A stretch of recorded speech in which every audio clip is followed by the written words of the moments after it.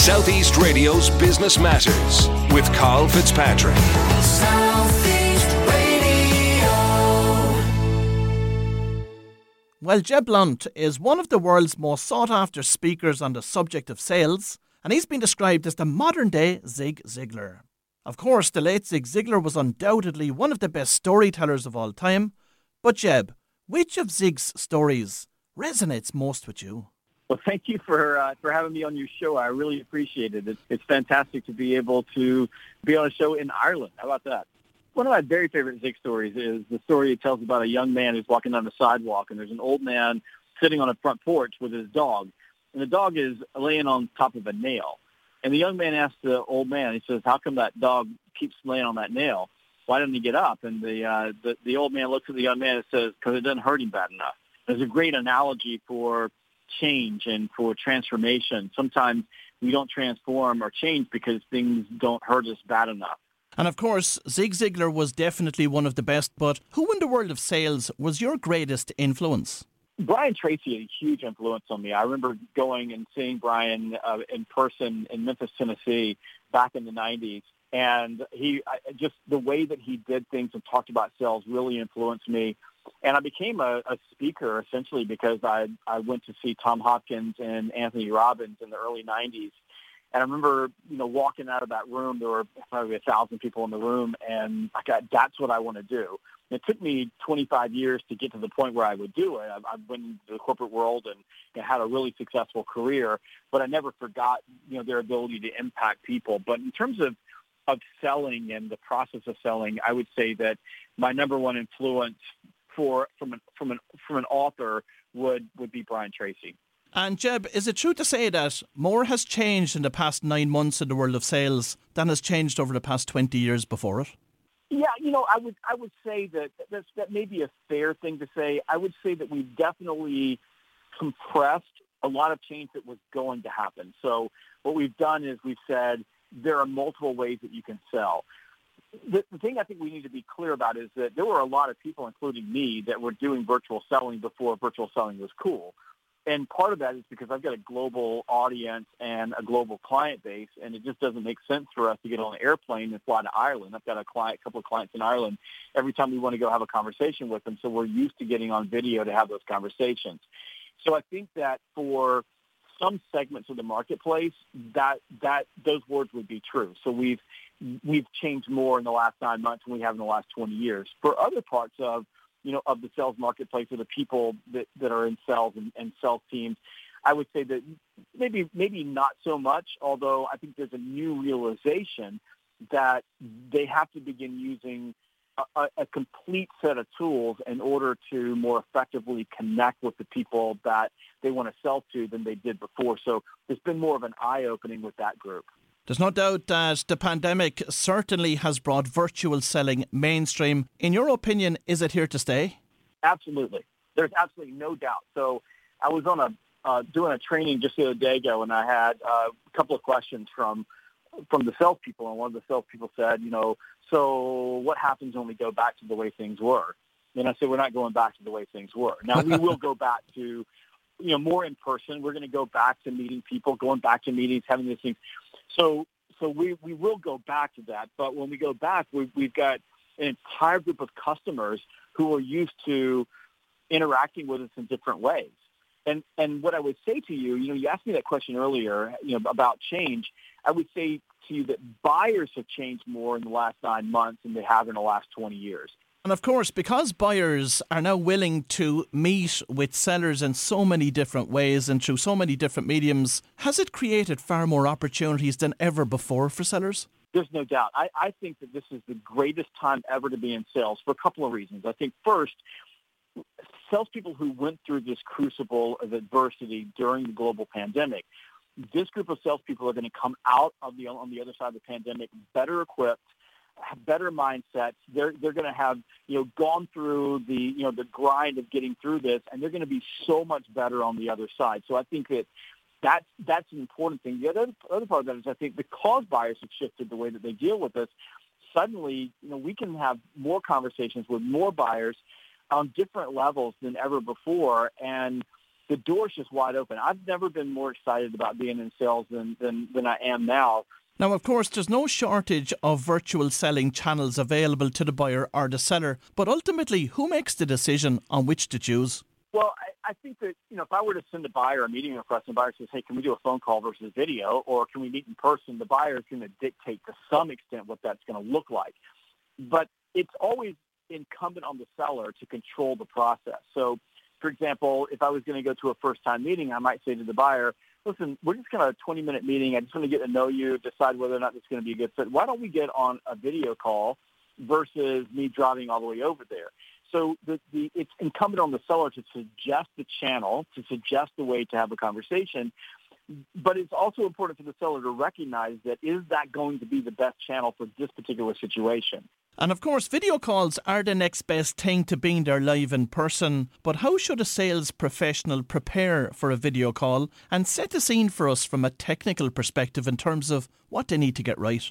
The thing about a video call is we said the next best thing to being there in person. What you want to do is create the closest facsimile of being there in person as possible.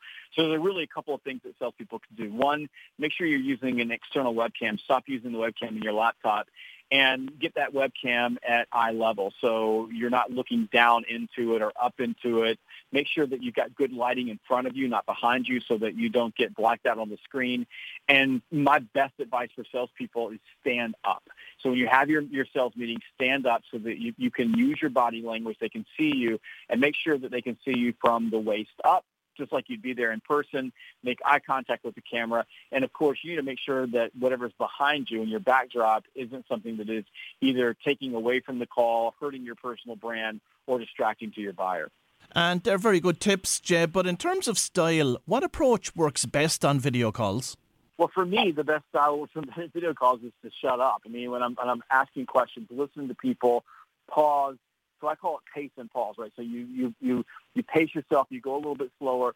But I also think you have to be more emotive. So you have to be more passionate. You have to send more energy through the camera, and you really have to get good at looking at the camera and talking to the camera, because people want to feel that you're enthusiastic and confident about whatever you're selling them. So take your time, listen, be a human, laugh, smile. Don't let the camera intimidate you, and it will, it does for a lot of people, but you have to work at it to get over that. And more than anything, just learn how to listen and do your best to avoid talking over your prospects. And of course, they say that the best way to build trust is through listening. So in terms of getting that balance right on a sales call, a virtual sales call, what should a sales professional be aiming for in terms of percentage speaking versus listening? Well, if you think about it from from just a purely sales standpoint, this really doesn't make a difference if you're on a video call or a phone call or in person. You should be spending most of your time listening, depending on where you are in the sales cycle. Now, if you're in a presentation mode where you've done your discovery, you've asked questions, and it's your time to present your solution, you're going to be doing most of the talking. So typically in a presentation, you're probably going to be doing, somewhere between 50 and 80% of the talking. During discovery calls and initial calls when you're meeting your stakeholders, you should be doing maybe 20% of the talking. They should be doing 80%. And Jeb, how do you go about delivering effective virtual presentations and demos during video calls? Well, one thing is keep it short. So number one is virtual presentations should be short. So if it takes you more than 15 minutes, if you were just talking the entire time to deliver your presentation, that's too long. So you want to be somewhere between, 10 and 15 minutes.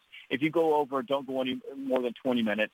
Do that. Make sure you're setting it up by not talking about yourself. So in person, a lot of times we'll go in and we'll do a little bit of here's about our company, that type of thing. You do not do that on virtual calls because they're going to be bored out of their mind. Save that to last. Do it on another call. Don't do it in your presentations. Start off by talking about them. So I always start off and say, here's what you told me were important things to you. Here's what you told me you're trying to accomplish. Did I get that right? I just do a quick summary of their issues. And then I walk them through my recommendations for their solution or for their situation. And I do that in their language, not my language. Most importantly, I want to get all of the stakeholders talking, which means I need to ask them things by name. You can't just say, does anybody have any questions? Because nobody's going to talk. You have to say, hey, Bob, do you have any questions about that? Or, Bob, you told me this is important to you. Does that answer your question? And you need to pace yourself, slow down, make sure there are pauses, So typically I'm stopping either after any major point or I'm stopping at the end of any slide before I move to a different visual. I'm always stopping, checking in, trying to get the conversation going. It's not easy. It can be uncomfortable, but the interaction matters more than anything. And Jeb, in your book, Virtual Selling, you discuss the importance of blending. What is that all about? Blending is the most important part of virtual selling. And in fact, if you would just sort the question you asked me earlier, is this here to stay? Blending is here to stay, and get used to blending. What blending is in any sales situation with any customer, any prospect, wherever you are, it is choosing the communication channel that is the best channel for that situation, the channel that is going to give you the highest probability of getting the outcome that you desire in that particular sales conversation, sales situation, sales process, no matter where you are, at the lowest cost of time, energy, and money.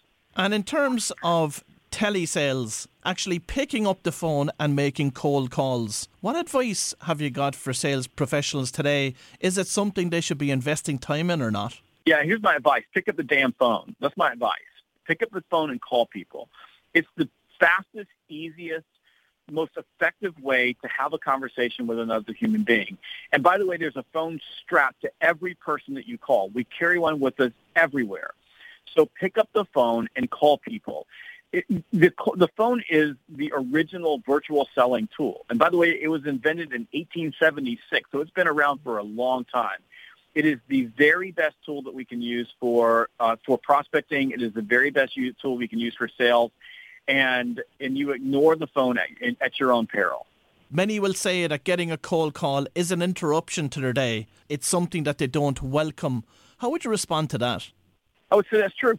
It is an interruption, and nobody wants a cold call. That doesn't mean that you shouldn't be doing it. You just need to do it right. Because if you don't cold call people, if you don't reach out and call people, you're not going to have a full pipeline. And if you don't have a full pipeline, you're going to fail in sales. So cold calling and interrupting people, and by the way, when we start talking about cold calling, I mean, there's pure cold calling. They don't know me. And then there's calling people that are old leads, old customers, what have you. Salespeople aren't afraid of cold calling. They're just afraid of making the call because they're afraid of rejection. So I get it. I understand it. You know, I would prefer that salespeople not call me, and so would you. But salespeople still call me, and the ones that call me or send me an email or connect with me in some other way, and they do it in a meaningful way with a good message, they're the ones that I'm going to talk to. I had a rep from the UK. I bought a big, probably the biggest software package we've ever purchased. He left me 71 voicemails until one day I picked up the phone and I recognized his voice, and we talked for an hour and a half, and I did business with him.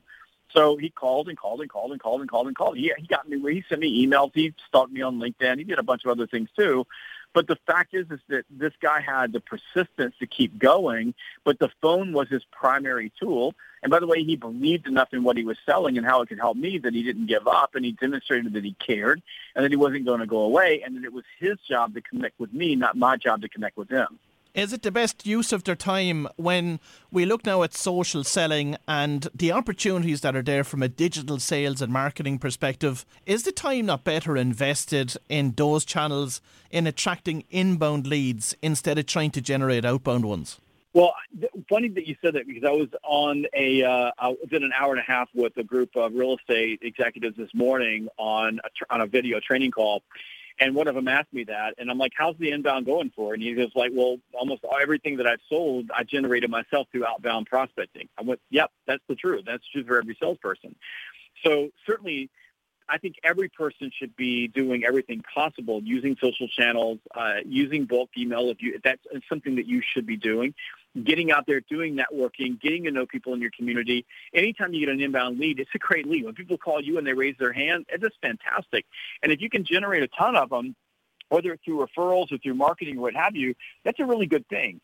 And there are going to be some salespeople who can do that. I happen to be one of them. I've written 13 books. People know who I am. I do radio interviews. So, you know, it's a little easier for me to get more inbound leads than the average salesperson who works for, say, a commercial company and is selling. And just that, you know, if you think that this average salesperson is going to be able to blog their way or social media their way into a full pipeline, it's a pipe dream. It's never going to happen. Sadly, a lot of people in my space, that people who are public figures or people who, you know, write books or train, they talk about, you know, inbound marketing all the time because in this particular space, that probably makes a lot of sense. But for most people, it doesn't.